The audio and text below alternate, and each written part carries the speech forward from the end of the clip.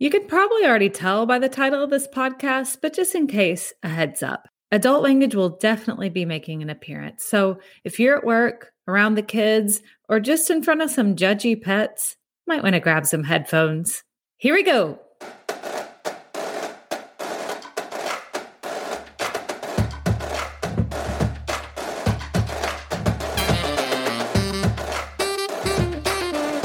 Hey, it's Leslie. Welcome to My Effing Desk bonus episode, 3 things about Disney Pixar's Soul. As soon as I saw the movie Soul with my family, I think we actually saw it on Christmas Day, I knew I wanted to talk about it with you. It was one of those movies that just kind of blew my mind, and I'm not the only one. It's definitely not your typical kids movie, is it? It definitely has some funny parts in it and some lighter moments, but it is so indicative of how kids' movies are nowadays. I saw a tweet about it the other day. Pixar movies when we were little were like, yay, talking toys. And now it's like, how do you make meaning out of an otherwise meaningless existence? What is the definition of purpose? All these super, super deep things. But I love it. I love that we're respecting kids' intelligence and giving them other options than just kind of the typical black and white, good and bad. The princess finds the prince or the prince finds her and they live happily ever after, and such flat, unrealistic crap that so many generations were fed. So I'm all for it.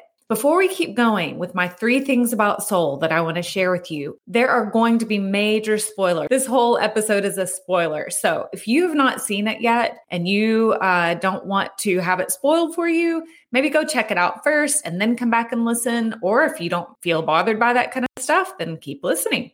The first big theme that stuck out to me is this idea that a spark isn't a soul's purpose. So if you've seen the movie, you know that that's the whole deal, is that Joe, in addition to all of his things, is trying to help 22 find their spark. I loved the idea, as a side note, that all of these mentors, like people who'd already passed away, like Mother Teresa and Einstein and whoever else mentored 22, that they were the ones that helped new souls find their spark. That I thought was such a cool note, that people that came before us somehow guide us on our way on earth once we make our way down. Once that theme showed up, that a spark is separate from your purpose, it made me stop and have to mull over it for a few days. You know, I think we have that idea from being asked all our lives, from the time we're in high school, deciding where to go to college, if we're going to college, and what it is that we're into. What are you going to be when you grow up? What are you going to do? There's this idea that there is a predestined thing that we are set for, that we are going to do, and that's our thing, and it's our job to figure out what that thing is and to do it. And if we are not able to do it somehow, then we're a failure. And I loved that this kind of turned it on its head and was saying, your spark is the thing that makes you feel alive and kind of gets you through life and makes life enjoyable and lights you up. But it may or may not be your purpose. It isn't necessarily your purpose. I read this article in Vox that described it really well. I'll put a link in the show notes. The author, Alyssa Wilkinson, said, there's no slot on earth into which you specifically are meant to fall. Instead, there's something about living that in turn sparks life in you. And it may or may not overlap with how you make a living or where you live or myriad other things about you. Man, that's some deep stuff for a kid's movie, right? That's deep stuff for any movie. The thing that I think is so good for our kids and for us to hear about this is what Alyssa continues on to say. She says, this means that your worth as a person isn't tied to the job that you have either. I mean, geez, that just spoke right to me. How much better would our society be if we all understood that our worth as a person is not tied to our job, because it may or may not be tied to what makes us feel alive, and that's okay and normal. Good job, Disney and Pixar writers. Hell yeah. The other little tangent that I wanted to talk about is Joe's whole attitude that because he has spent most of his life teaching and not working as a full-time jazz musician, that he somehow failed. I mean, that's really central to this whole idea and the whole plot line, right? He's like constantly chasing after that gig that he wants that's going to prove him as a real musician and not quote unquote just a middle school band teacher. In that big moment with his mom, he says, "I'm just afraid that if I die today, my life would have amounted to nothing." And that really shook her. That was such a great moment. But it's so telling, right? In the creative field, a lot of people end up teaching to make ends meet. They may or may not actually want to teach, but they end up doing it. And I think that there is a sense of failure with that, or that it's something that anyone could do. P.S. Totally wrong. Totally wrong. Not everyone could teach and not everyone should teach. But still, there's still that perception, isn't there? And I think there's also a perception among some in the creative community that having any sort of a regular job, but especially teaching, but anything regular with like a steady paycheck or in the corporate world or something that you don't have to piece together is a cop-out somehow. If it's not directly tied to your spark, to your creative ability, then it's settling and therefore not good enough. That attitude and Joe's attitude in the movie is such a narrow definition of success and what making it is. I think of all the people that Joe inspired through his teaching. You think of Curly, his former student who ended up calling him to come and play the gig with Dorothea Williams, was obviously very successful. The little girl whose name I can't remember right now, God, that scene where she came and wanted to quit and he/Tina Fey, 22, inadvertently talked her back into playing. That just choked me up so much. So who's to say that's not successful, right? I mean, who is to say that just because he is not working as a jazz musician and nothing else, that his life has amounted to nothing? It reminds me also of that movie, Mr. Holland's Opus, where it was a similar situation. The main character, Richard Dreyfuss's character, had to teach because life kind of kept getting in the way. And he really wanted to, I think he was a composer. And at the end, when he's retiring and all of his former students come back. And oh my God, I'm just getting choked up just thinking about it. Your art is not just about what it does for you and the emotions that it produces in you and the boxes that it checks off on your bucket list. It's about what it inspires in others and the gifts that it gives to others. There was also a moment where Joe's preconceived concepts of being born to do a certain thing really got turned on their head when he's talking to Des, the barber. And he explains to 22 outside the barber shop that Des was just born to be a barber. Like that is his spark. That's his thing. And he's surprised when they get into the conversation a little deeper to find out that he actually wanted to be a vet and couldn't because his daughter got sick and barber school was cheaper, he said. So Joe/22 says, well, wow, that sucks. Like you must be miserable now. And Des is like, no, I'm happy as a clam. I get to meet interesting people and make them feel good about themselves. So again, what a great message for everyone, but especially for kids, to take that pressure off of having to find a job that overlaps with your spark, combining that with your purpose and all of these things into one, and instead making the most out of whatever it is that you have.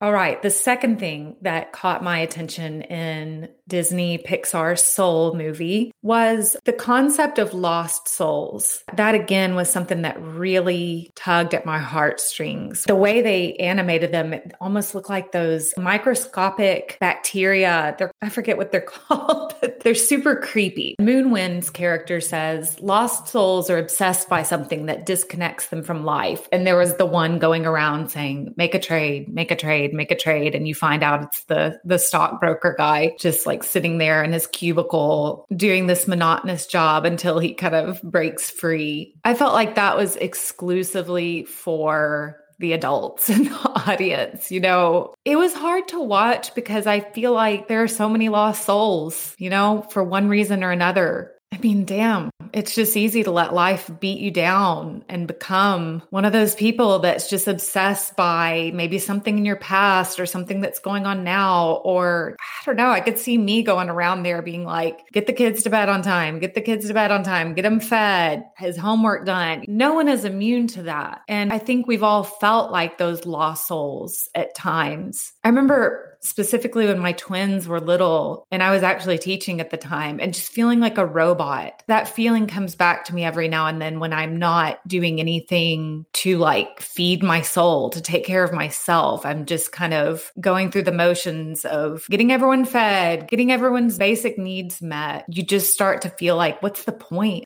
I'm just a robot that cooks and cleans and tucks people in and manages. It was so gratifying to see the guy kind of go crazy with happiness and break out of all that. Later, when I was thinking about that deal with the lost souls, it reminded me of The Artist's Way, Julia Cameron's creative Bible. If you haven't done that, I highly recommend it. Her whole thing in that is about getting unblocked, that you can't create fully until you are unblocked, and that the unhappiest people in the world are blocked by something. Creative people are happiest when they are creating, and they can't create if they're blocked. So being blocked could come in the form of being shut down by a teacher at a young age, at an impressionable age, and they tell you your painting is crap, you're talentless, and you should just give it up. Or a parent who wasn't supportive of you. There's all sorts of ways to get blocked. I think Steven Pressfield even talks about this in The War of Art. He alleges that Hitler was actually a pretty decent artist, a pretty good painter. I don't remember how, but somehow got blocked and stopped painting and became what he became. I don't think he attributes the entire Holocaust to him being a blocked artist, but there's the idea that it does disconnect you from life.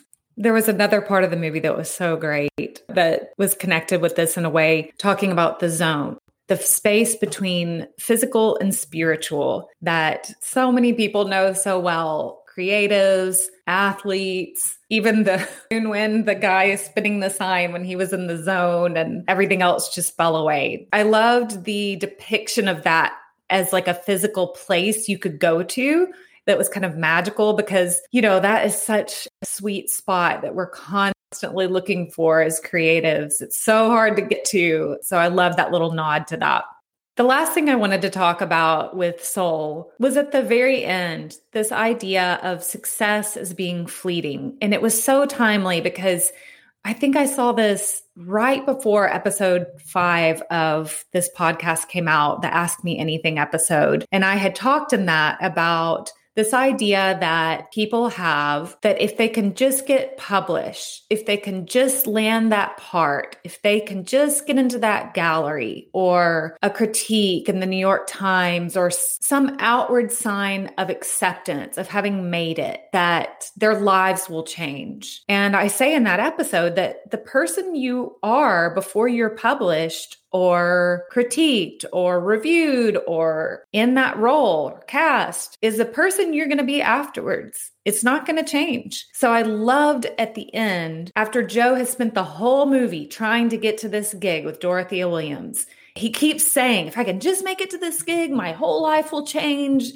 This is all I need. It's like, I could just see the setup and I was like, yes, I love where they're going with this. And the moment when he finally makes it is magical, and he's in the zone and everyone's just grooving and jazzing, and it feels so satisfying, so fulfilling. And then it's over and he's standing out in front of the club waiting for a cab or something. And he asks Dorothea something like, well, what do we do now? And she's like, well, we come back tomorrow and do it again. And he kind of stops and is like starting to feel bummed out. And she says, what's wrong? And he's like, I've just been waiting for this day my whole life. I thought I'd feel different. And here's what she says.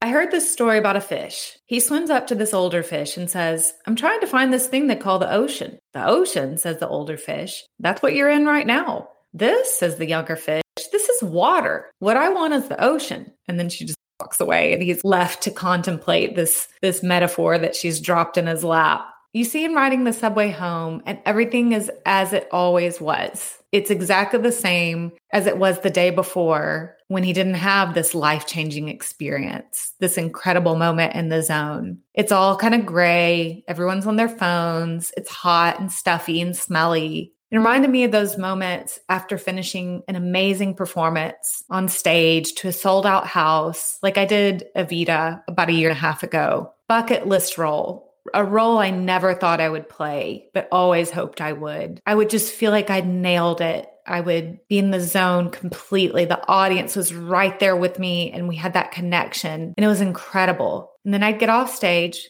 and get out of my costume, take off my wig, get on my street clothes, and drive home. And a kid would be sick, or the cat had thrown up on the carpet or something, or there was a pile of dishes left to do in the sink. And it can be really easy to get bummed out by that. It's like you're expecting to step out of that zone into like a musical or something. I don't even know what, into something magical. Like the world has somehow changed because for that moment it did for you. But that's not how it works. It's just back to life. It was a momentary sort of reprieve from your troubles and from everything. And that has to be enough. And as wonderful as that is, it's fleeting. So all we can do is enjoy it while it lasts. All right. I hope you enjoyed this episode of 3 Things About Disney Pixar's Soul. A little bit different from our normal episodes, but it definitely felt in keeping with lots of the themes we've been talking about so far this season. If you have any thoughts about the movie or anything else that you'd like to share with us, shoot an email over to myeffingdeskpodcast@gmail.com. Don't forget to leave us a review and a rating if you're enjoying the show. We really appreciate that, and it helps new people find the show.